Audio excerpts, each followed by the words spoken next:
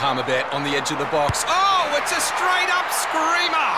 Download our app today and enjoy straight-up screamers this FIFA World Cup with great odds, great promos and same-game multi at Palmerbet. Gamble responsibly. For Gamblers' Help, call 1-800-858-858. This is the Rugby Run. Ricardo Ball and Justin Marshall with you through till 2:30. G'day, Marshy. How you doing? Good afternoon, Ricardo. Good afternoon to everyone joining us for the Rugby Run. I'm doing really well. I just got home this morning from the semi-final in Christchurch last night, which has secured Canterbury obviously a place in the final next weekend against a very fluid and impressive Wellington team at the moment. And what a great season for Bay of Plenty as well. Hell of a good story. Unfortunately, they have bowed out, but really good to see a province that is not a superpower really of basically franchise-style rugby compete so well throughout the entire competition and equally get through to a semi-final and still play their part in a semi-final against a very good Canterbury side. Yeah, I thought they went really well. I mean, how much do you reckon they missed Caleb Trask, though? Because they left a few points out there earlier, didn't they, particularly in that first half? Yeah, they did. And that's the danger when you get to knockout rugby, that you probably go away a little bit from your DNA when you lose a key player like Caleb Trask, who has been in sensational form for them. That certainly is always going to have an effect. But I certainly feel that they still had the balance of the side that has performed so well throughout the season. So you lose one player, but you've got to plug that hole, and certainly think that didn't cost them the game. I believe that probably when they re-look at that, once they've got through probably a week of being on the Bears, which you tend to do after you've had a season and you're winding down, they'll probably regret the 40 minutes that the first 40 minutes that they played. I think they went away from what has made them good all year, which has been playing a certain style and playing, I guess with an attitude that you hear a lot of the players talked about after the game, and that attitude is about love training and playing in the bay, going fishing during the week. The environment we got is that we have is a great environment, and everybody just plays accordingly in terms of that, that expressive style of game, and they went quite defensive last night in that first 40 minutes and didn't accumulate or put Canterbury under enough pressure. So that would probably be their one regret, I think, out of their entire season. Did you think, early they actually dominated the Canterbury forward pack at set piece as well, yep, a bit? I mean, that'll be something for the Cantabs to be a little bit worried about, given how well the Wellington scrum went. Absolutely. Yeah, they'll look at that, though, Canterbury being the type of outfit that they are, and they do pride themselves in that area, whether it be the scrum or line out or more defence. That's a big part of their DNA is making sure that they have at least parity, and usually, if not more, when you think of any Canterbury Crusaders side. So they'll be a little bit hurt from the fact they got shoved around, particularly in that first half. And I thought they lost a breakdown in the first half as well, physically and technically. I thought they were off, and Bay of Plenty were much, much better in that area. So they'll address that as well. But it certainly probably reinforces to me that a side that was dominating in those 2 to 3 areas and had plenty of opportunities to kick down into the 22 and apply pressure in that half with a good scrum and a very good line out. They got some exponents here, Selby Ricketts, Minnow, they went to him a lot. Sangster's very good. They had great line out options with Arcoy as well. So the fact that they tried to kick long range penalty goals and instead of going out there and you've got to win semi-finals. You can't sit back and allow the opposition to allow you to win them. You've got to go out and grab the game by the scruff of the neck. So yeah, off the back of your point, when your set piece is going that well, flex your muscles, use it, and I don't feel that they did, and unfortunately that was always going to catch up with them because Canterbury were always going to get in at half time and probably get a bit of a telling off, a few chairs kicked around the changing shed, and come out slightly different in all of those areas in the second half. And you've got to get them when they're vulnerable because Canterbury teams will always adjust. Was this a statement to the All Black selectors as well from Fergus Burke. He was huge, wasn't he? A couple of show-and-go tries, kicked all the points, did everything right. Yeah, it's a good point, Ricardo. I think there was a few players out there that were unlucky not to be selected, and a few players that were probably considered to be lucky. That front row battle was one of them. The Kurt Eklund, probably one of the unluckiest players to miss out on both the All Blacks and that AB's 15. And I certainly felt that he probably had the wood over both of his opponents, albeit I did think that George Bell, when he came on, was very, very good for Canterbury. He's a real prospect, and I think that's why he's going. But certainly Mafaleo as well. That front row of Bay Plenty was very, very good. But yeah, then you look at where is the future, and why did they pick the side that they did, the All Black selectors? Did they pick it because they wanted to just go win 2 games? To me, I think there's a big part of that side that is showing that in particular, because they've got 2 tough challenges, because they know what they can get out of TJ and Brad. They know what they can get out of Damien McKenzie. They know what they can get out of a lot of players like Billy Harmon, even with the greatest respect. They know the types of players they are. They didn't, go and probably reward some players like Eklund, and then equally off the same, I guess, spinning wheel, Fergus Burke, who's, who is the next cab off the rank after Peter Feta? Is it Damien McKenzie, or do we still need to see where these players? What I'm basically saying is, putting Fergus Burke in that side, if he is the 4th or 5th best 10 in this country, I prefer them to do that than what they have done in the past with, say, Brett Cameron, and have the guy capped for the All Blacks. And it's like, right, but he's never ever played again. He's never ever been in the environment again. And that's across the board. The All Blacks were very guilty of doing that quite a lot, of giving guys test matches because they couldn't find out any other way if they could step up. And this is a perfect environment for them to do that. Yet they've named a lot of players they know a hell of a lot about that aren't young.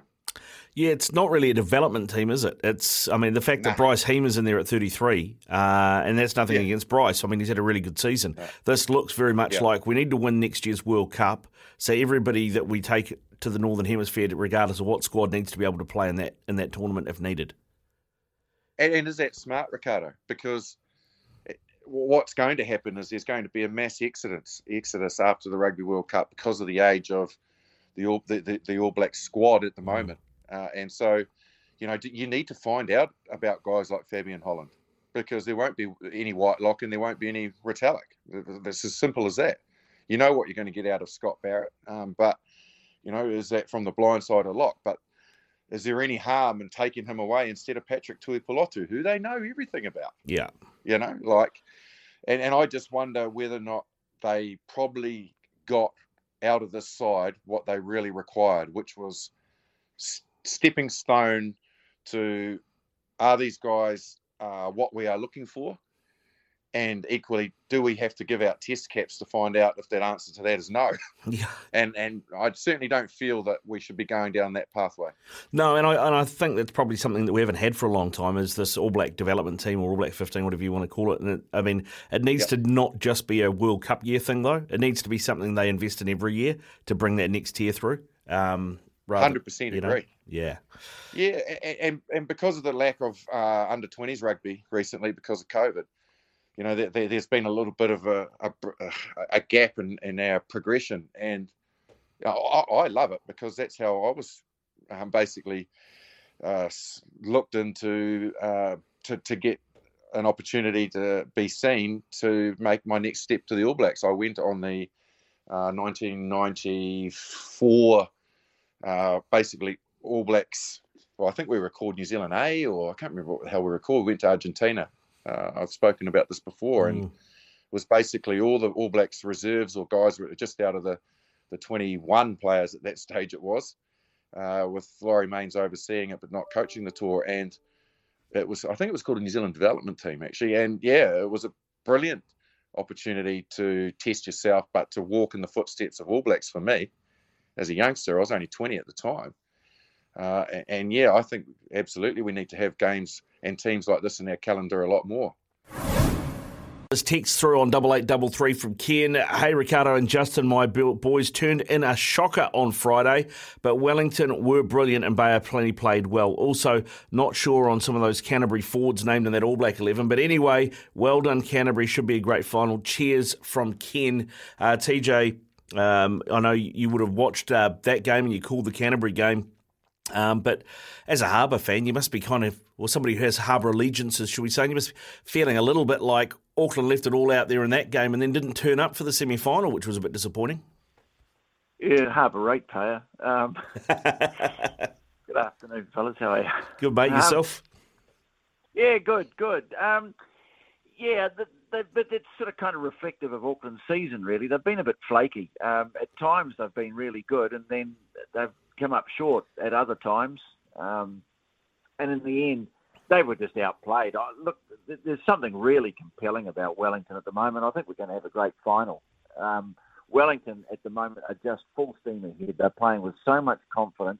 I think it's the best balanced Wellington team that I've seen for a long time. You've got the veritable mix of, you've got some old heads in there, the likes of Pet Cowan, Dominic Bird. I guess you'd almost put Julian Savia in that category as well, Jackson Garden-Bishop, and you've got some astonishing young talent as well, confident young talent, Reuben Love, Peter Lakai, who's just been lights out.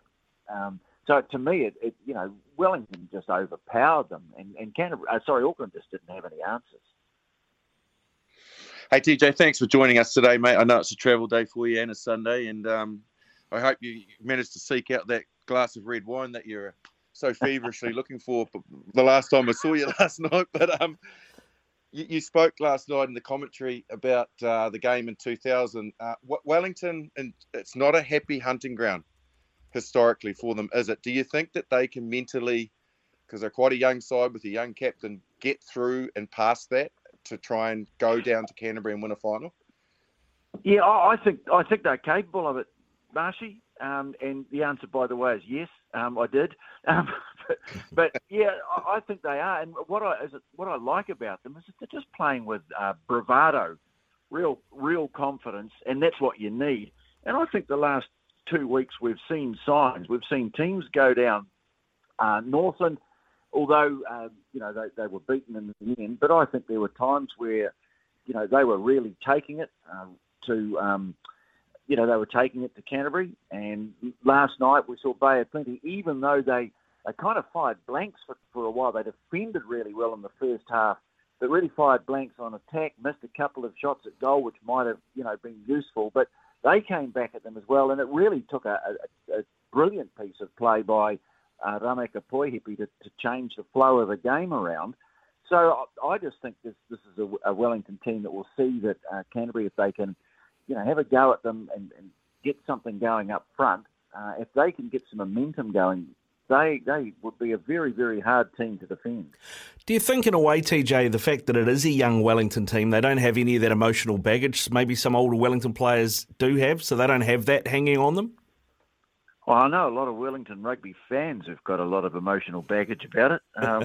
But, yeah, I suppose so. I mean, Marshy would be able to tell you more about that sort of thing than me. By the way, just looking back, we were talking about that final just very briefly last night. Back in 2000 it was, and it was one of the best finals there's ever been. And the key to it was, and Marshy, you were struggling to recall whether or not you played in the game. I can tell you that you did. And the key to the game was the way Wellington started, and there was a certain Jonah Loma who just was on fire and got them off to a great start. And I think that'll be the key to it. If Wellington can, get off to a good start, get their game going, and start playing with the sort of just rip and bust confidence that they've been playing the last few weeks, then I think it's got the makings of a classic final. I still think, obviously, Canterbury at home, and let's hope they get a good crowd. They've got to be favourites, but to me, Wellington, they're a shot at this. Obviously, I wasn't the key to that game in 2000. I've got that well and truly now. Thanks for that. The memories are coming flooding back. Hey, let's while we can, just before we want to move on, because we want to chat to you about this All Blacks 15, but just briefly, Well, what has, when you look at the competition in general, there's been a lot of chat, and I know you've commented about it before, so I won't ask you again about the evens and odds thing. But in terms of the rest of the mobs that have made up this competition, well, who's impressed you? And also Tasman, probably not the season that you were expecting out of them as well? Yeah, I'm just starting to think I might have put the hex on Tasman. I actually went down and fronted at their season launch, and I think maybe that sealed their fate. Maybe it's my fault. Look, they changed the coaching staff. They did, and it's not really an excuse in this day and age because teams are supposed to have depth, but they did have a really bad run of injuries, and of course their success meant they've lost more players than ever to the All Blacks. So they just weren't there. They weren't good enough this year, and they'll bounce back from that, I'm sure, because they've got too good of an organisation not to. But I just love the way, to me, one of the teams that really lit this competition up was Northland.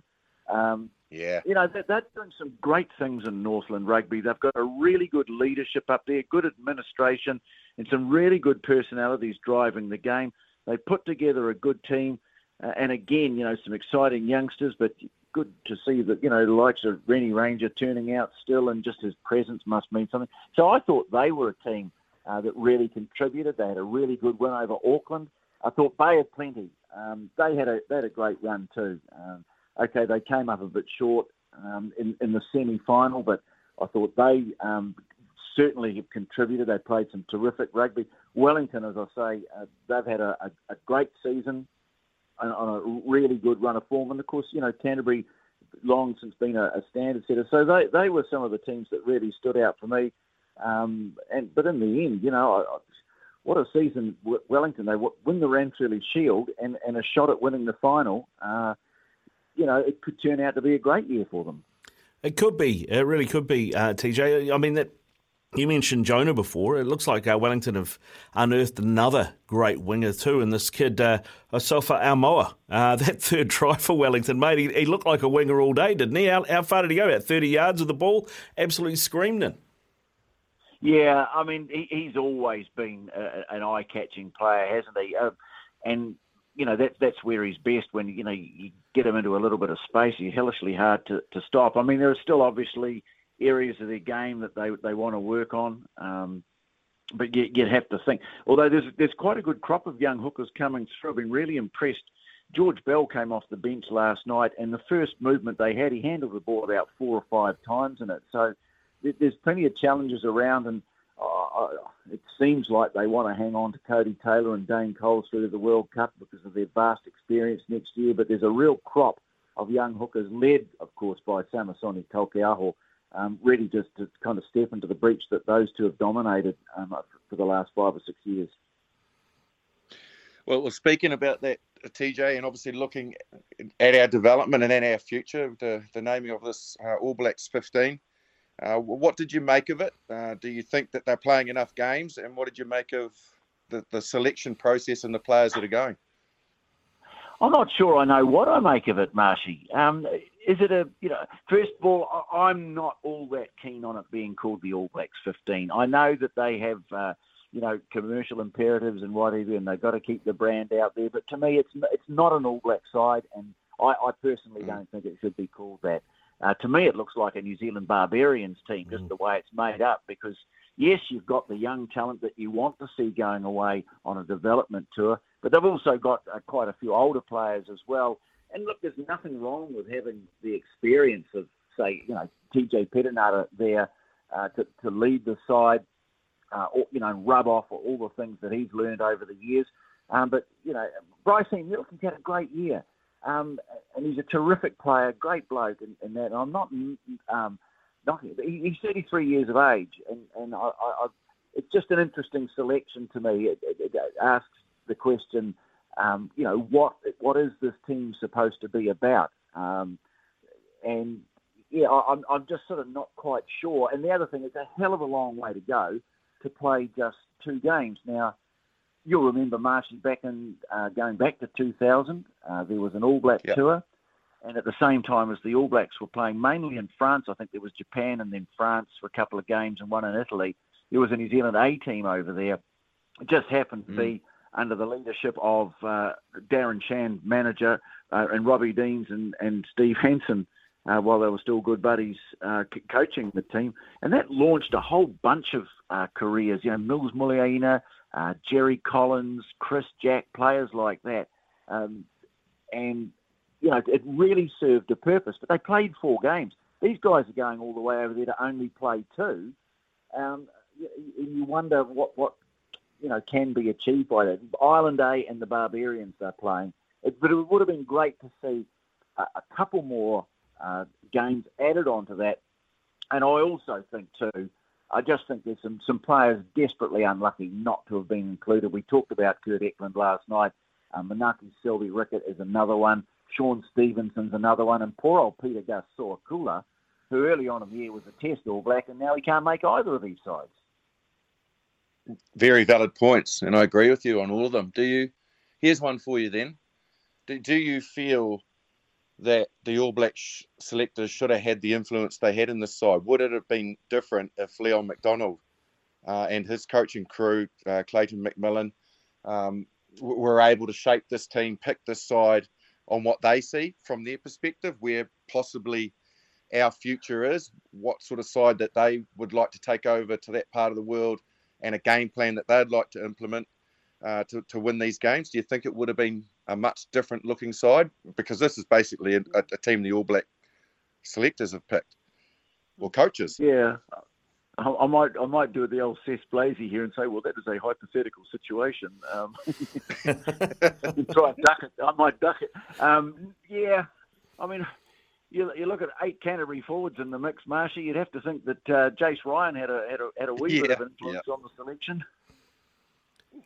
Yeah, I think you're right.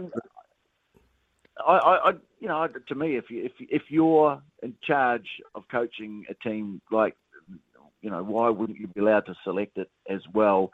I mean, I know why they'll want to have certain players in the mix, and the other thing too is that if they have injuries, and I mean, they've only got 35 players on this All Black team, so if they get an injury, what do? Do they call in someone from this team, or do they just try and guts it out with 34, as Nisbo once said?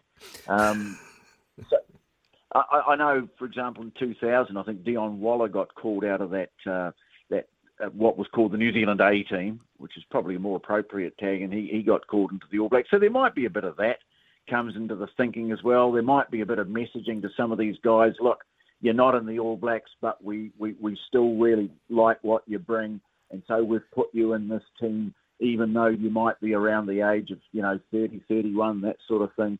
So there might be some of that thinking in it as well. But as I say, for me, it's just quite hard to put my finger on what exactly this team is supposed to be. Yeah, you're right, TJ. I mean, I look at it and think it's not really a development team because you've got people like Bryce Heeman, TJ and things in there.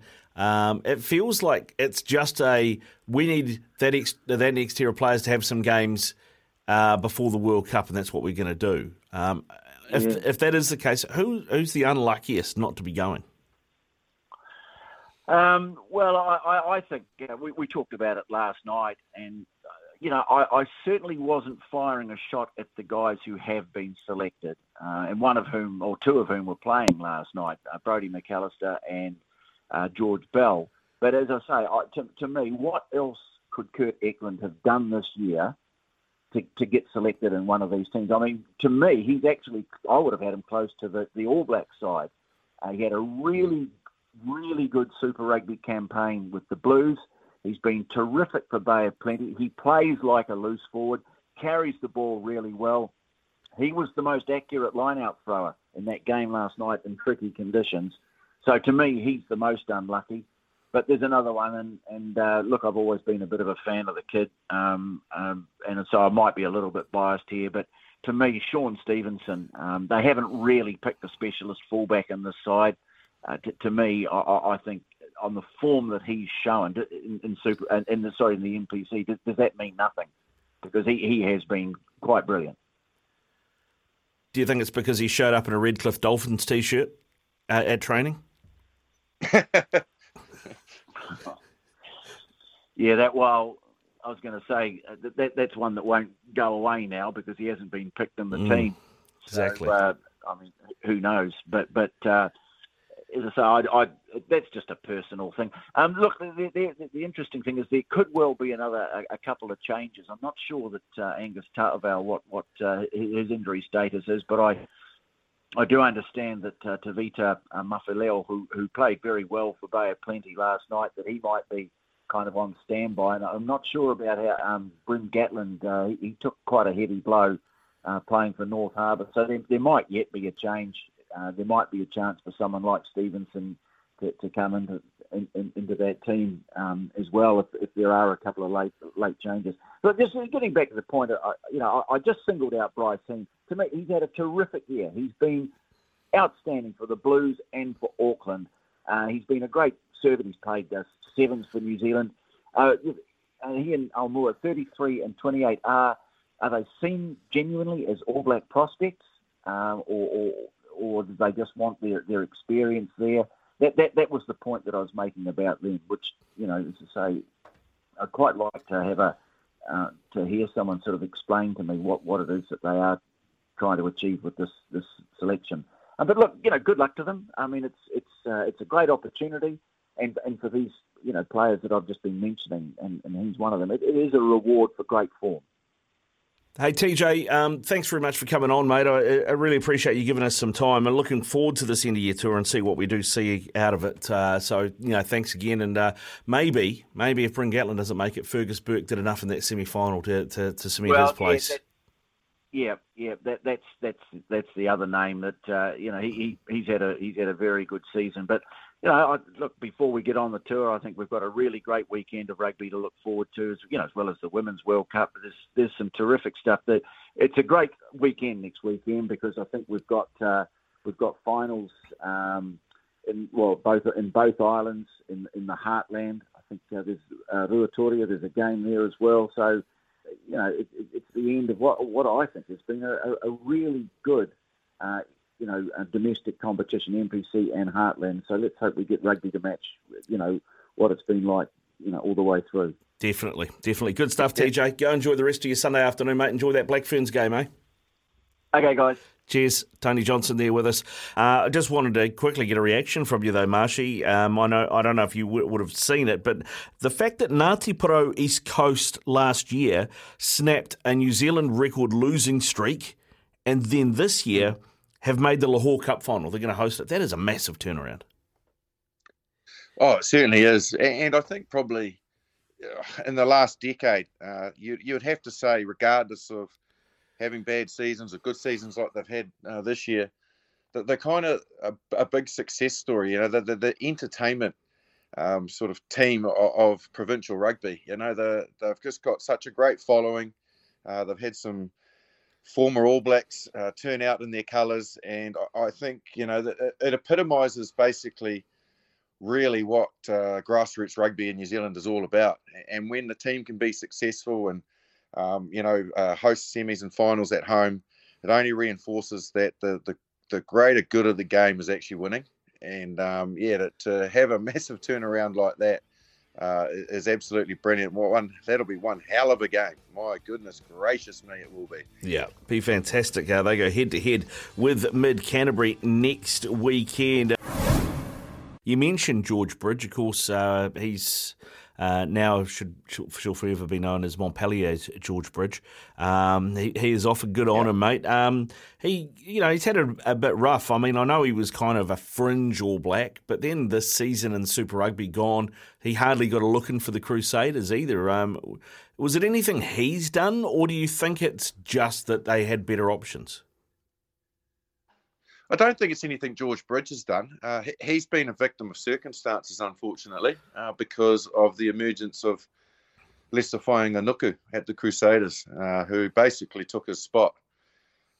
He had some opportunities when they were experimenting with Whainganuku at centre, but post that little experiment and obviously them getting players back like Jack Goodhue into the mix, the Crusaders then really needed to select Whainganuku because he was in such good a form.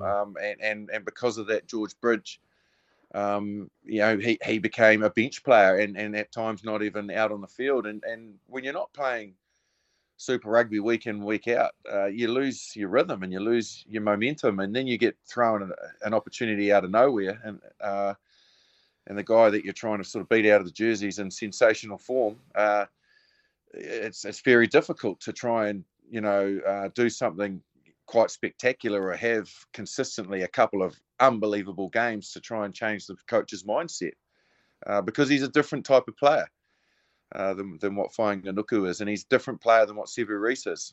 So, look, would George Bridge be going to Montpellier if he was playing for the Highlanders?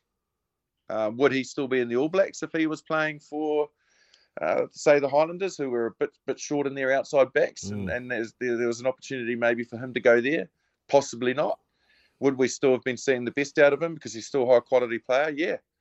But unfortunately, this is the problem with that Canterbury system, that they have a lot of players that could probably command starts across the rest of the country that don't often even get on the bench. And I think that's the problem. That's been the issue with George Bridge. He obviously would have had, when it became aware that he was looking to move on from the Crusaders, options to go within New Zealand to other franchises, but I think he's then probably looking at the fact that he could command a hell of a lot more money now that he's not an All Black, which would have made up a big part of his salary in the last 2 to 3 years. That's no longer there, by going further afield. Yeah, it's interesting. I talked to him on Friday and asked him about the Highlanders. Surely you'd walk into that team, or even I'd heard Stephen Donald had mentioned the Chiefs had chats to him, but. What does it say to you about the Crusaders' environment and that Crusaders' culture when, his reply, and I can't remember it word for word, was basically, if I couldn't play for the Crusaders, I didn't want to play for anyone? Well, that's stereotypical of the way that the Crusaders create that culture. And I tell you what, it was a hell of a big crowbar that they had to find, or basically probably get somebody to make, to get underneath Luke Romano to make him move. Quite possibly 4 to 5 years ago, he should have moved on, because but he just loved that environment and he couldn't see himself anywhere else. I think the fact that he had a former Crusader coach as well approach him and say to him, "Hey, you can play week to week with me, and hey, it's not too bad out there with what I'm creating. You'll still be able to go hunting, mate. You'll still be able to do the things you love to do, but you'll find yourself playing more footy." But it took a lot to move him, and I think someone like George Bridge is the same. I guess the other side of it is, if I look back to my career, the other side of it is you taste, and you're very lucky to taste, quite a significant amount of success in that environment. And so you consider to yourself, what am I going for? Why am I moving to another New Zealand franchise to win a Super Rugby title? Well, I've actually done that 5 or 6 times. So is that going to reinvigorate me?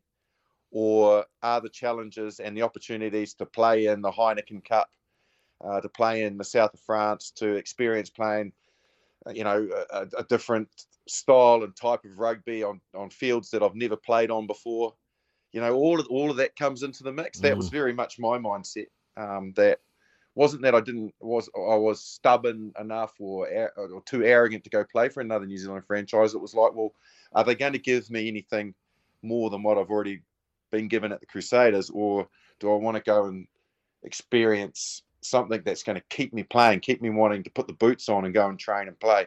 I think that's probably a big part of what George Bridge sort of considered, and what he's ultimately come up with in terms of keeping him in the game more and keeping his longevity. It was funny you mentioned about Luke Romano, because I interviewed Luke during the Super Rugby season for the Blues show that I was doing. And I brought it up with him that after the first game against the Crusaders in Christchurch, he was interviewed post-match and referred to the Blues as they. And he said, it's a hard habit to break. It's a hard habit to break. It is. Yeah, particularly for somebody that, has just bled for that jersey and tasted so much success and just loves that team. But hey, I'll tell you what, there was probably quite a few players, coaches, administrators, and supporters that were happy to see him in a Blues jersey this year because he didn't change the style and the way that he plays, did he? He was outstanding for them. The Rugby Run, Ricardo Ball, Justin Marshall with you. And Marshall, we've had a text through from Mike on 8833. He said, it's been a vintage NPC comp. The Canterbury talent development is to the fore again. Some serious new talent emerging. But just out of interest, who would you drop from that All Black selection 15 to make room for Sean Stevenson in the back line? Oh, wow. Good question. Look, absolutely, I think Sean Stevenson's been one of the standout players, not only in the NPC, but also in Super Rugby this year. So he's one of those enigma players that can play on the wing, can play at fullback. He's quite versatile. He can slot in at 10. So you would have to look at that side and think, well, who plays multiple positions in that All Blacks 15 that we know enough about that we could probably sacrifice and see whether or not Sean Stevenson's got the capability of stepping up. And believe it or not, that would probably be someone like Damien McKenzie. And people would be going, what? You get rid of McKenzie? But we know what Damien McKenzie offers. He's an All Black. He can play fullback for the All Blacks. He can play 10 for the All Blacks. So really just getting him over there, I think, has just given him more rugby off the back of Japan. But if you wanted to retain Sean Stevenson and get rid of that, I guess, that league cloud hanging over and above him and say, we're interested. We want to send you on this team. That's probably one player that you could sacrifice because you know what you're going to get from Damien McKenzie. And, I certainly feel that won't change, and he's quite established. So that's where I'd go with that. Yeah, it's interesting because you've also got Ruben Love in this team, but he's listed as an outside back. But we know Ruben Love can play 10, so, he could be that guy that covers. Yep. That's right, absolutely. And Bryn Gatlin, it would be great to see him get the opportunity, So, again, that offers up the equation of whereabouts. It looked to me when you saw the team written down on paper, but that sometimes doesn't mean anything, that he was listed as a 10, McKenzie. So, again, what are you getting out of that? Do you think you're better to be giving Bryn Gatlin or Ruben Love or somebody else an opportunity in that jersey? The other part of the conundrum is, they probably want some experience out there. And neither of those three players, apart from Bryn Gatlin, who's been around for quite a while, probably offer them that big game experience. So, that's probably in their thinking as well, which does count a little bit against Sean Stevenson, although he has had quite a few amount of time in games with the New Zealand Māori. Yeah, he was outstanding in that All Black Māori All Black team against Ireland this season, wasn't he?